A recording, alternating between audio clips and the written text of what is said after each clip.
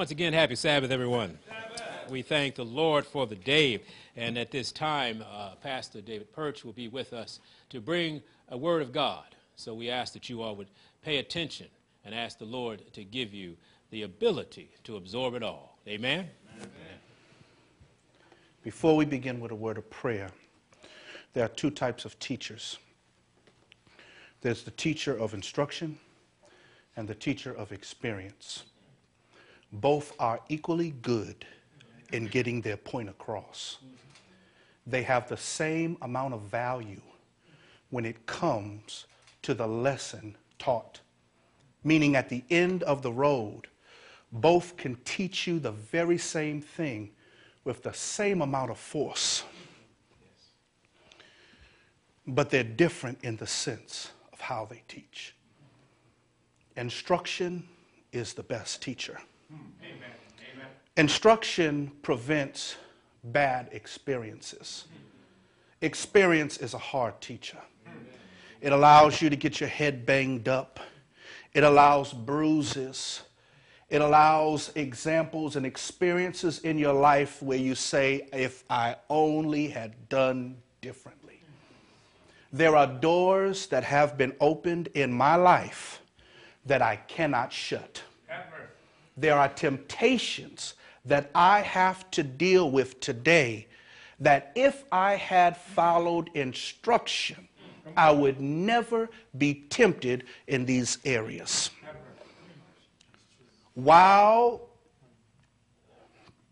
instruction is being given, follow wise counsel, brothers. It is better to learn by instruction than by experience. The text I want to read this morning, and I hope that we would all pray the same thing in regards to what is about to be shared, is found in the book of Mark, chapter 13, verse 11. The Bible says in the book of Mark, chapter 13, verse 11, we want to read this verse and then we want to pray and claim this verse by prayer and by faith. The Bible says, but when they shall lead you up and deliver you up, take no thought beforehand what ye shall speak, neither do ye premeditate. For what shall be given you in that hour, that speak ye. For it is not ye that speak, but the Holy Ghost. Let's pray. Our Father and our God, we come to you this morning in the name of Jesus Christ.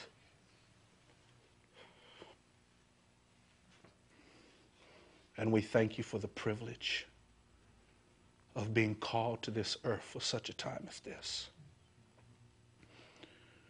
We have the opportunity to stand before kings and rulers and present a thus saith the Lord, not simply by letter or by word, but by action and by lifestyle.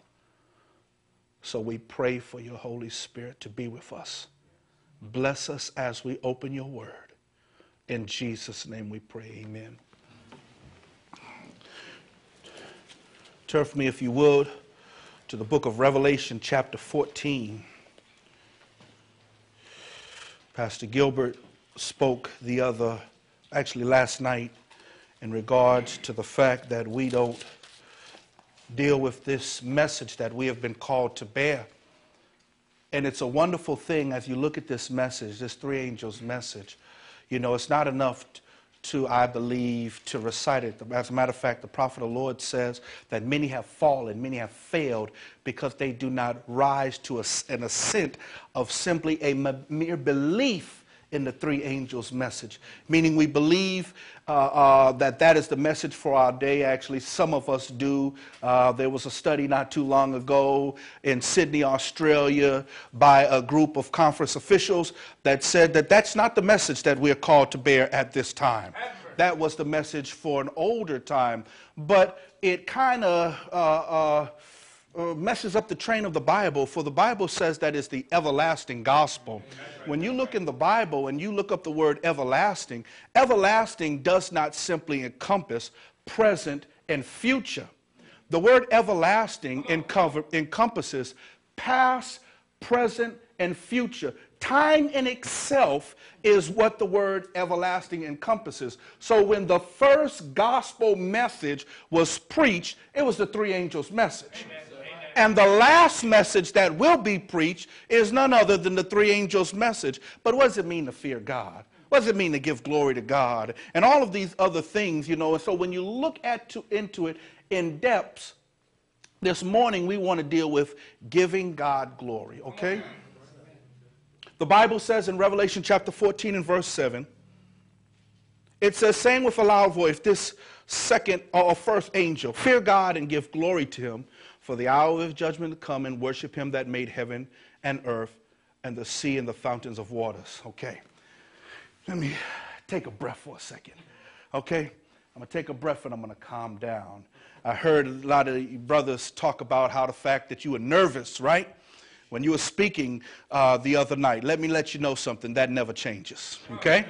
That doesn't change. You're going to be nervous from now until, because especially when you understand that you stand before the dead and the living, that your actions could actually mean someone surrendering their heart to God and living faithfully from today forward. You should be scared. You should be nervous.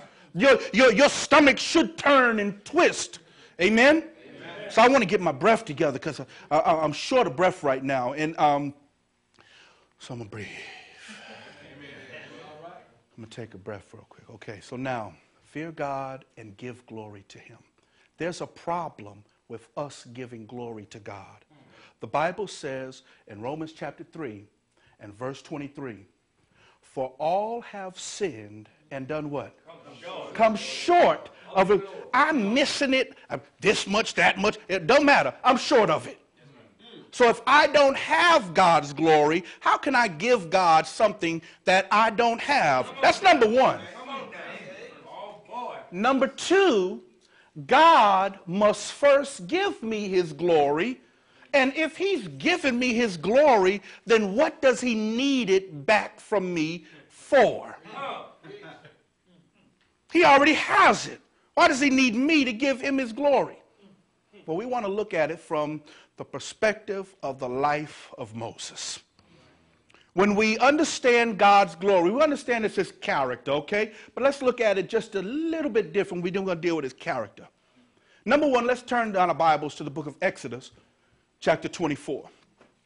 There are two types of glory spoken of in the books of Exodus. Exodus, chapter 24. And Moses went up into the cloud, or into the mount, and a cloud covered the mount. And the what? The glory of the Lord abode upon Mount Sinai, and the cloud covered it 6 days. So what you have here, this is just a verse pointing. Now, we're not going to go through all the other verses, but you know the Bible speaks of the fact that on Mount Sinai there was fire and there was lightning and there was earthquake. This was a representation of the glory of God, his presence. There was an external, visual looking at of the glory of God. An external glory, right? Let's go to another verse. Because of this external glory of God, Moses decided that that wasn't enough. You remember the verse, Exodus chapter 33, verse 18. I beseech thee, do what? Show me that glory. Wait a minute, Moses, you just saw my glory. The mountain was quaking, the fire was there, the cloud was there. What was Moses actually asking? I want to know a little bit more about you. I saw this external display of your power and your presence, but that's not enough. We're going somewhere. I need to know a little bit more. I need to know you a lot deeper. And so then in verse 19, he starts to show him his character. Mercy, gracious, long-suffering. He began to show him the intricate details of what made him God. The internal glory of God. What that means is it's the external glory of God which caused Moses to desire the internal presence of God. And I want you to understand something. Look in the Bible in Exodus chapter 20. Look what the Bible says in Exodus chapter 20. Because the Bible says this, not everyone had this experience. The external glory of God didn't produce the same type of desire to have a deeper knowledge of who God was. The Bible says this in Exodus chapter 20 and verse 21. The Bible says this. The Bible says, verse 20 it says, and Moses said unto the people, fear not, for God has come to prove you, and that his fear may be before your faces, that you do what? Sin not. That comes after verse 18, when all the people saw the thundering and the lightning and the noise of the trumpet and the mountain smoking. And when they saw it, what did they do? They removed and stood far off. So they saw the external presence of God. They were fearful and they pulled away. Moses saw the external presence of God. He was fearful. Hebrews chapter 12, verse 21. The Bible says that Moses saw it. He saw the mountain that quaked, and he said himself, matter of fact, look what it says. It don't say he was scared. It doesn't say he was fearful. Look what it says. Look what it says. Hebrews chapter 12. It doesn't say that he was just afraid. See, the other people were afraid. Moses was trembling. You can imagine, oh my goodness, what is this? I have never seen nothing. Yes, I've seen the cloud by day and the fire by night, but what is this? The Bible says this in Hebrews chapter 12 and verse 21. The Bible says, and so terrible was the sight that Moses said, I'm just not afraid, but I exceedingly fear and quake. In his fear, he said, listen, but I know this God. The others had not had the experience with God. Moses drew near to know more of God. The other people say, hey, listen, you deal with that. I don't want that. I haven't had the experience with God that you had. What do I mean? The Bible speaks of Moses, Numbers chapter 12, verse 3. It speaks of Moses being a meek man, the meekest man on the earth. I had to look up that word meek. Listen what it says. Mild of temper, soft, gentle, not easily provoked or irritated, yielding, given to forbearance under injury. Moses wasn't always like that. Now, we're dealing with Moses because Moses is going to be a perfect example. Moses wasn't always like that. As a matter of fact, I don't forget who talked about it, but Moses' life can be plotted out in 3 40-year experiences. His experience of training under Pharaoh, his experience of untraining and retraining under the Father in the wilderness, and then his experience of application. But during his latter 40-year period, he was able to go into the presence of God. Moses wasn't just a murderer. Moses was a premeditated murderer. The Bible says in Exodus chapter 2, look what the Bible says. Exodus chapter 2.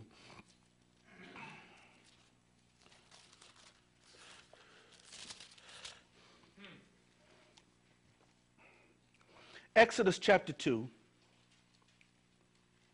verse 11. The Bible says, and it came to pass in those days, when Moses was grown, that he went out unto his brethren and looked on their burdens, and he spied an Egyptian smiting in Hebrew one of his brethren. And what did he do? He looked this way and that way. And when he saw no one was around, so Moses said, what in the world? His temper was hot. And had he seen some Egyptian, he would have calmed himself. Next time. Next time. Next time. But when he saw nobody's looking, let's do this. Come on now. And he said, that's premeditated murder. That was premeditated murder. That's worthy of capital punishment according to our laws today. But Moses went into the mount. He had to learn. He wanted to know what the internal glory of God was. Guess what happened when he got the internal glory of God? Look what the Bible says in Exodus chapter 34, sorry. Exodus 34. Giving glory to God. Listen what the Bible says. The Bible says in Exodus chapter 34 and verse 29, and it came to pass when Moses came down from Mount Sinai with the 2 tables of testimony in Moses' hand, when he came down from the mount, that Moses wist not that the skin of his face shone while he talked with him. He saw the external glory of God. It's a cycle. He saw the external glory of God. It caused him to desire the internal glory of God. When he got close and learned more of God, then God put the external glory of God on Moses. Deuteronomy chapter 18, verse 18. Deuteronomy chapter 18 and verse 18. Saints, we're going somewhere. God has called us for such a time as this. I remember praying with my brother in Christ, Arian Chapman, and in his prayer, he said, come on, saints, come on. In his prayer, he said, Lord, I don't know what you see in me, because I wouldn't trust me. But I don't know what you see in me that would cause you to trust me to carry your character. But God has raised us for this day and this hour. Thank you, brother. Thank you, sir. Man, look here. See, this is what God does for us. That's God. That was the Holy Ghost. I said, Lord, please, this sweat is getting in my eyes. What am I going to do? Am I going to have to stop? Lord, put it on your heart. Thank you, brother. Deuteronomy chapter 18, verse 18, why we went to Moses is because of this. The Bible says in verse 18, I will raise up a what? From among thy brethren, their brethren, like unto thee. Who is this prophecy given to? Anybody know? I'll tell you. This prophecy is given to Moses. So when the Bible says he will raise up a prophet, God is speaking to Moses. He's saying, I will raise up a prophet like unto thee, Moses. Who is the prophecy about? It is about Christ. So Moses is a type of Christ. Christ, when he came to this earth, came to the earth as a prophet. So I can accept when people say, oh, Christ was a prophet. Amen, he was. Yes, he was. How do I know that? For the Bible says, Christ speaking, a prophet is not without honor, save in his own town. Christ called himself a prophet. He has 3 ministries, and we're going to come to that. As a matter of fact, we're going to deal with that. He has 3 ministries. His first ministry prepared the way for his second ministry, and the first ministry was the ministry of a prophet. That's right. Prophet, priest, and king. He's reigning as our priest. He's returning soon. Be faithful as our king. So Moses was a type of Christ. Moses, and I love the wilderness experience, Moses had to be taken out so that he could unlearn and then learn again about God. I'll just say that. About himself, about God. I don't know what God was teaching Moses in the wilderness, but he sure was teaching him. Amen? So Christ had to come and do the same thing that Moses did. Look what the Bible says in John 1.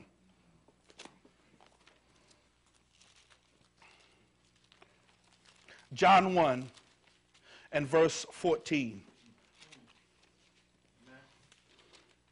As a matter of fact, you remember as you're turning to John 1 and verse 14, you will remember that when the Father,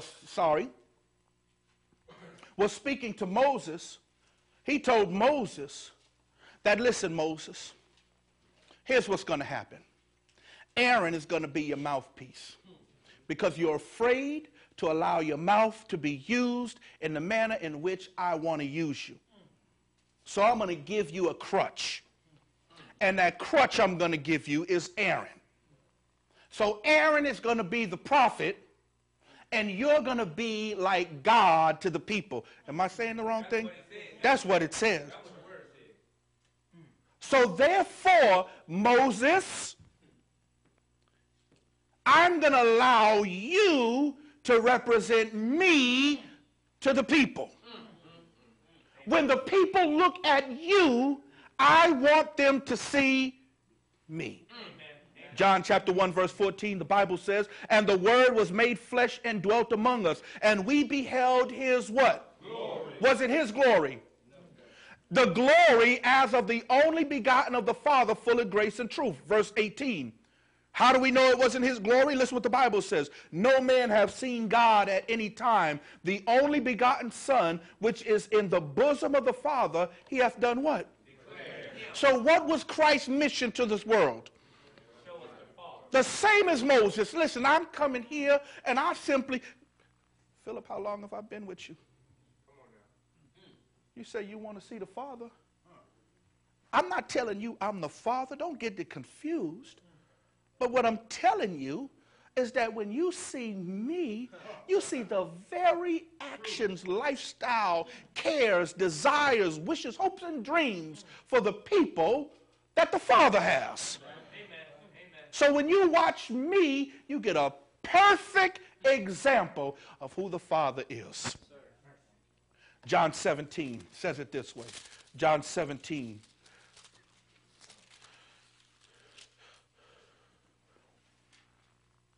The Bible says this in verse 5.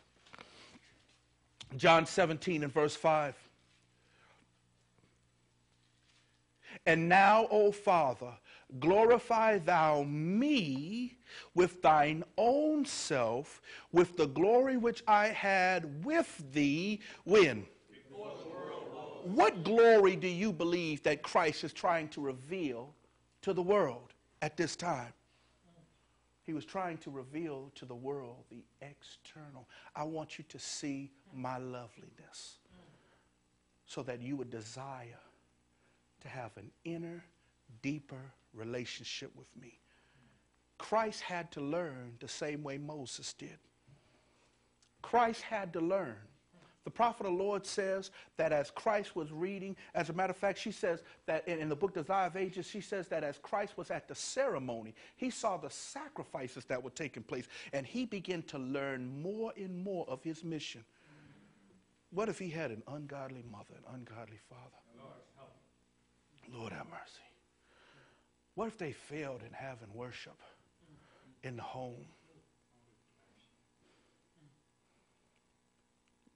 Lord, help us to be faithful with our children, faithfully giving them a standard of living. Lord, help me. And the Bible says this in the book of Mark chapter 1. The Bible shows how Christ received that external. We'll get confused with it then. He showed us how he received. Because of the external glory, Christ had to have a deeper sense of the internal glory of God. The Bible says in verse 35, how did he get it? The same way Moses did. Verse 35 says, and in the morning, rising up a great while before day, he went out and departed into a solitary place and there prayed, Lord, give me your glory. Yeah. Give me your glory. Give me your internal glory, so that as I walk among men, the external glory of God will be revealed. Now, there's two things that I want us to look at in regards to the glory of God and what it's actually for. Now, we could conclude character. It's fair. Character But what is the glory of God for? And why does God really want to reveal his glory externally to mankind? Does that question make sense? Amen. Are you sure? Does that question make sense? I want to make sure you're getting this right now, okay?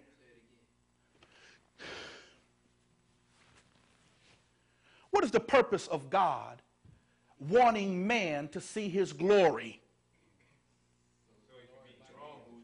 So he can be drawn. Amen. Let's look at the Bible says. The Bible says this. Let's go in the book of Psalms. The book of Psalms. Let's go to 19, the 19th division of Psalms. There are two ways that God is desiring, or the two purposes rather, and it may be more, but I found two, that God wants us to know of his glory. The Bible says this in verse 1, Psalms 19, verse 1. The Bible says, the heavens declare the what? The glory of God. And the firmament showeth his handiwork. As a matter of fact, we got to go here for a second. Listen to this verse, and I want you to see how the nature declares the plan of salvation. Listen to this in this verse, right here in this verse. The Bible says this, day unto day uttereth speech, and night unto night showeth knowledge. There is no speech nor language where their voice is not heard. The heavens, the Bible says. It's not talking about the grass, not talking about the trees, it's talking about the heavens. Now listen to this. Their line is gone out through all the earth, and their words to the end of the world. In them, what? The heavens. In them I have he set a what? A tabernacle, a temple, whatever you, sanctuary. Am I right? Amen. A tabernacle for the what?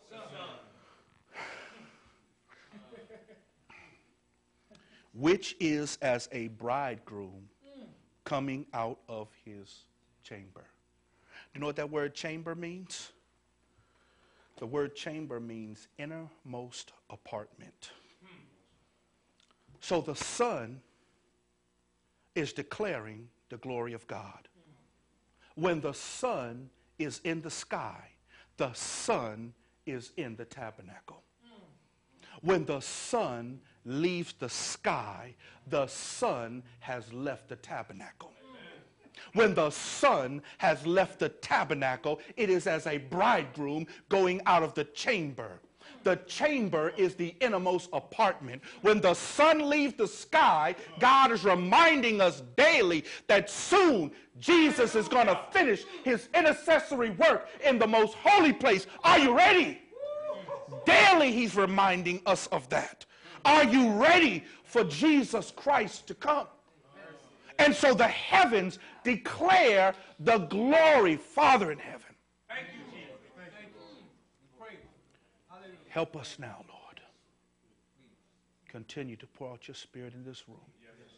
In Jesus' name we pray, amen. The heavens declare the glory of God. Creation declares the glory of God. That God has the ability to create. That's why the Bible says, created me a clean heart. That's why the Bible says, if any man be in Christ, he is a new creature or creation. That's the glory of God. That he could create you anew. I don't care what your life is like. Now, today, I don't care. Had a brother saying, listen, man, I want to come work with you, but you know, I got a problem with smoking. I don't care. I could care less. Do you hear me, brothers? Come on. I don't care. I said, I just advise you of one thing. Do not bring that around the people. Now you'll say, well, hold on now, preacher. Hold on. Because what you present to the people is what they're going to know about you. People set a standard for each other. people set a standard for each other. Now, when I say I don't care, the reason why I don't care, because I know that this gospel that we preach can get away with that. It could do away with that. I was sitting one night, I gave my heart to Christ. I was sitting one night, I remember that we had just left a birthday party, and it was a week of prayer, and I had promised my mother that I'm going to be at this week of prayer every night. And when I make a promise to my mother, Pastor Sharp, I'm going to keep it. Amen. Bottom line, that's the family rule. You say I promise, you got to keep that promise. That's just a family rule. So if you could get out of saying I promise, you know, there's some leeway there. But I promised. And I remember being at a birthday party and unconverted, drunk as a skunk. And next thing I know, I just happened to look at the watch and I said, ooh, 7 o'clock. The men of God are singing songs of Zion right now. I said, hey, I'll be right back. Where you going, man? I'll be right back. I was embarrassed to tell people that I was going to church. Amen?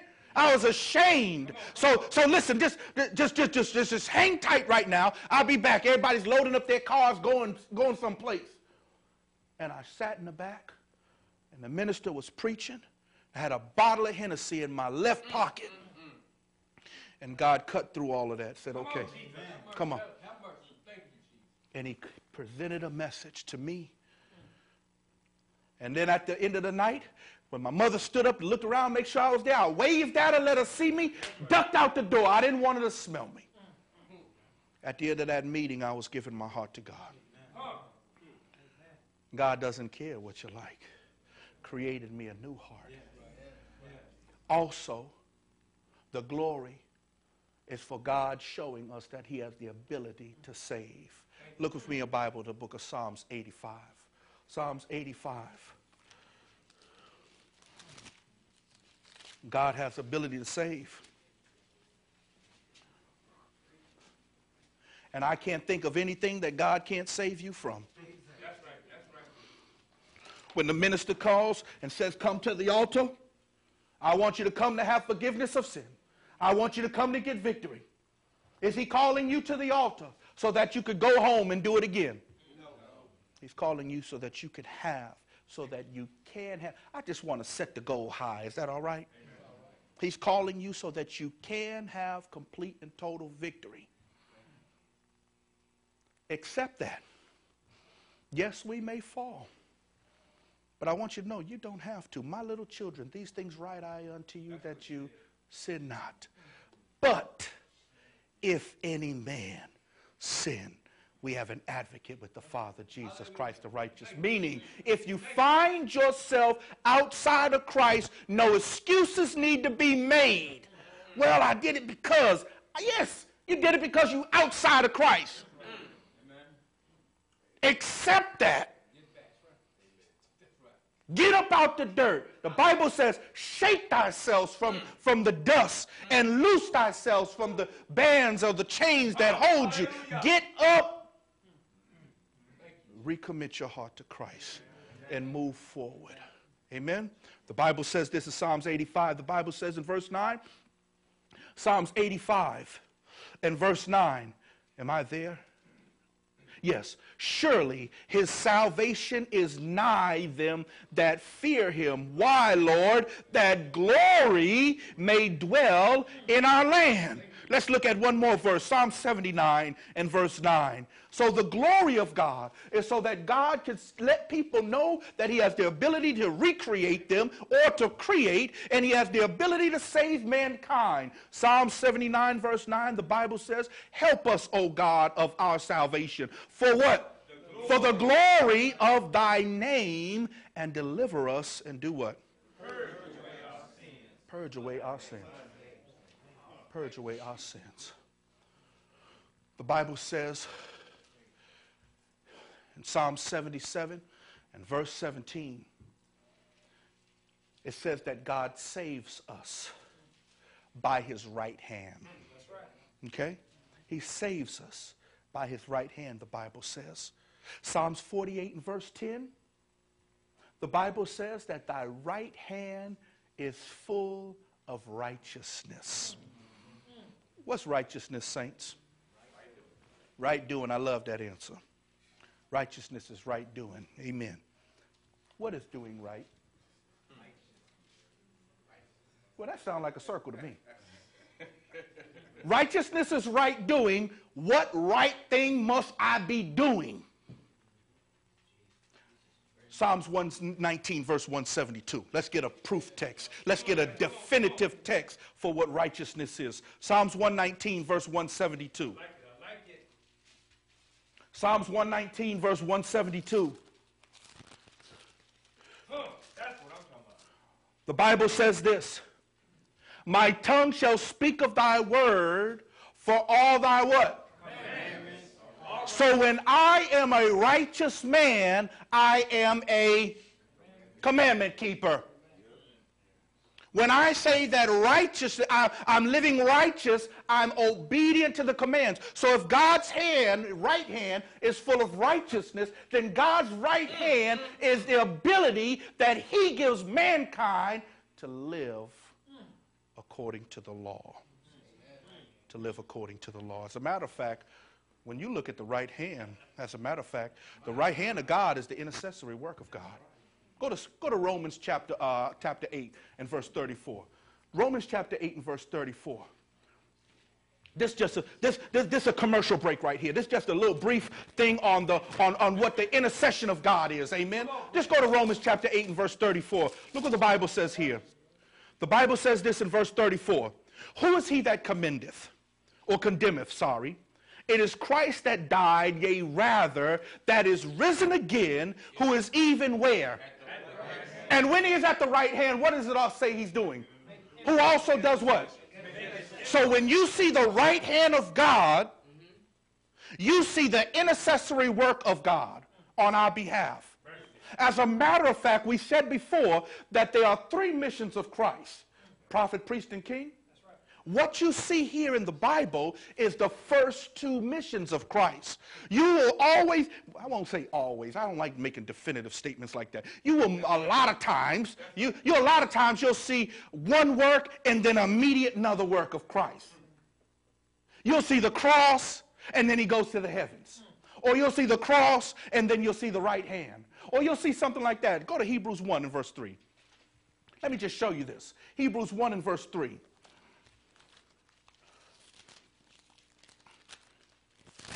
Hebrews 1 and verse 3. The Bible says, who being the brightness of his glory and the express image of his person, and upholding all things by the word of his power, when he had by himself done what? When did he purge our sins, saints? At the cross. At the cross. When he had purged our sins, what did he do next? Intercession. Amen. Hebrews chapter 12. Let's look at one more. Hebrews chapter 12.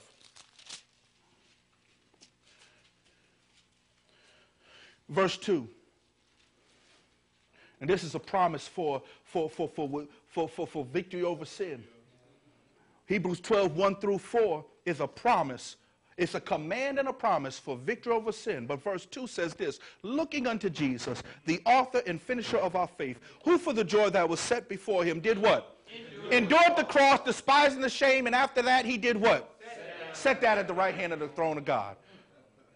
Cross, intercession. Amen? Amen? There would be no intercession unless it's the cross. There'd be no salvation unless there's intercession. How do I know that? Because we just read a verse that, we didn't read it. I told it to you. Psalm 77, verse 17 says that his right hand saves us. Look what his intercession is. Romans 5. Romans 5.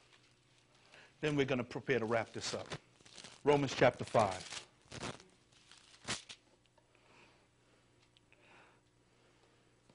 Romans 5. The Bible says, now remember, we're looking for the two missions of God, right? Those two things, the cross and then his intercession. Well, look what it says here.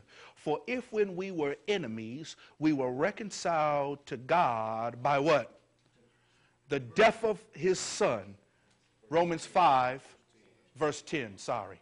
Romans 5 and verse 10, for if when we were enemies of God, or enemies, we were reconciled to God by the death of his son, cross, much more being reconciled, we shall be saved by his what? His intercession. His intercession. That's just a short one, saints. His intercession. Christ is interceding for us, trying to give us his life. That's right. Let this mind be in you. His victories. So guess what? I don't smoke anymore. I don't drink anymore. Yes, you do.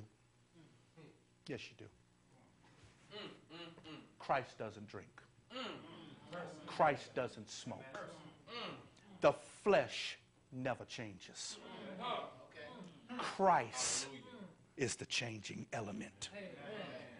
When Christ abides, Christ says, I don't smoke. And when you allow Christ to abide in you, it's not your victories. It never was, and it never will be. It's Christ's victories. And Christ says, I don't drink. I don't smoke. I don't watch that foolishness anymore. Oh, Lord, I got the victory. Praise God. Live in those victories. Understand who is making you victorious. That's like when my mother used to come to my house when I got my first apartment. And all the friends would be over the house. Pastor Sharp, you know, she would come up at the most opportune moments. Knock on the door, and I always did this, you know, because I was this cautious type of person. I would look out the window to see who's there first, and I'd see her car, turn the music off. Get this stuff out of here. Take it in my bedroom. Just go. Open the door. Hi, Ma. How you doing? Come on in.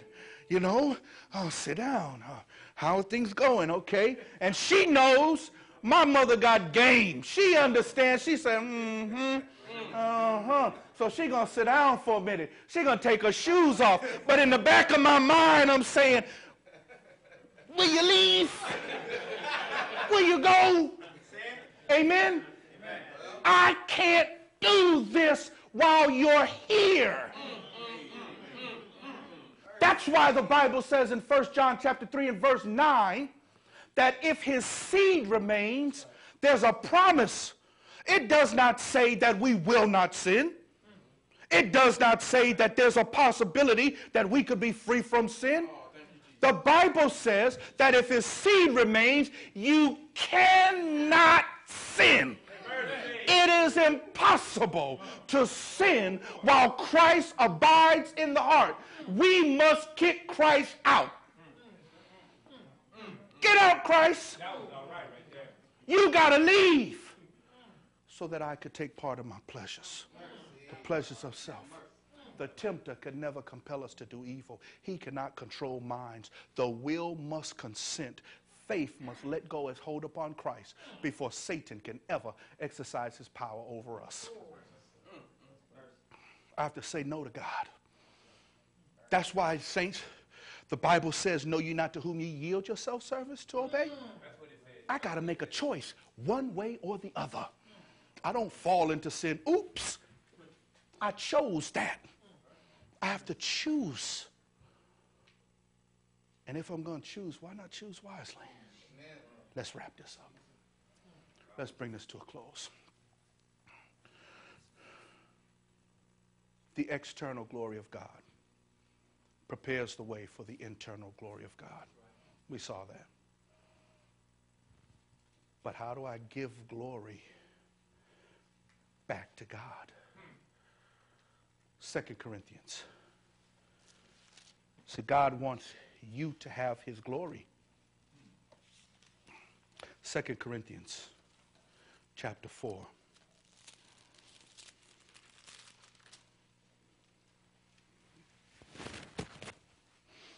The Bible says this in verse 6.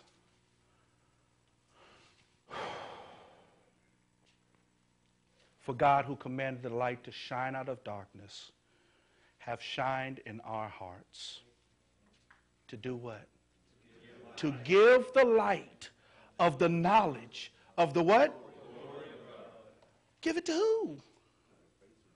Give it to. So God caused me to shine, external glory, so that I could give glory. Amen? Well, what do you mean, Lord? I love this verse. Matthew chapter 5. I love this verse. Matthew chapter 5. Matthew chapter 5. Matthew chapter 5.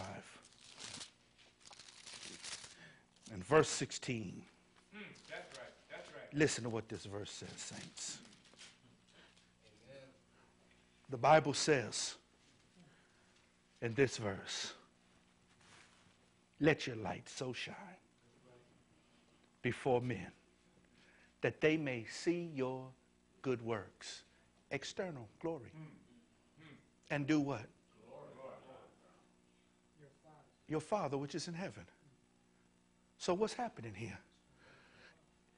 It's me having a relationship with God, getting some internal glory from God. God placing some external glory on me, and I'm going around shining. Shining for him. Amen. I'm going around shining. And as a result of me just doing what I do, shining. So the Bible says, let your light not just shine. It doesn't, see, this is why I love the verse, because it doesn't say let it shine. It says let it so shine. That's particular. Let the light shine in such a particular manner that as a result of you doing what you do, somebody's going to look at you. They're going to look at how you eat. They're going to look at how you dress. They're going to look at how you treat your wives. They're going to look at how you treat your children. They're going to look at how you pay your tithes and how you're honest in your business. They're going to look at every action of your life. And as a result of that, they're going to say, I want to know the God that you serve. Sirs, what must I do to be saved? I see there's something different about you than anybody else that professes Christianity. And I want to know the God that you serve. And you say, Lord, here goes some glory for you. Here's some glory. Here's some character that I'm giving back to you. As a result of you giving me your glory, I'm giving you something in return. Because you're a merchant man. Come on now. You believe in some increase. And I don't want to waste your time. Christ said, if I be lifted up, I will draw. I will draw. Our final verse. The book of Colossians chapter 1. Our final verse.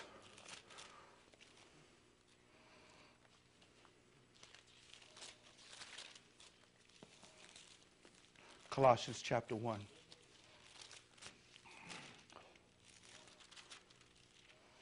The Bible says in verse 28, verse 27, sorry. This is our familiar verse, one that we like to use quite often. I do. About being in Christ, to whom God would make known what is the riches of the glory of this ministry amongst the Gentiles, which is Christ in you, the hope of glory. Now I want you to know that Christ being in you is already a testament that you have the glory of God.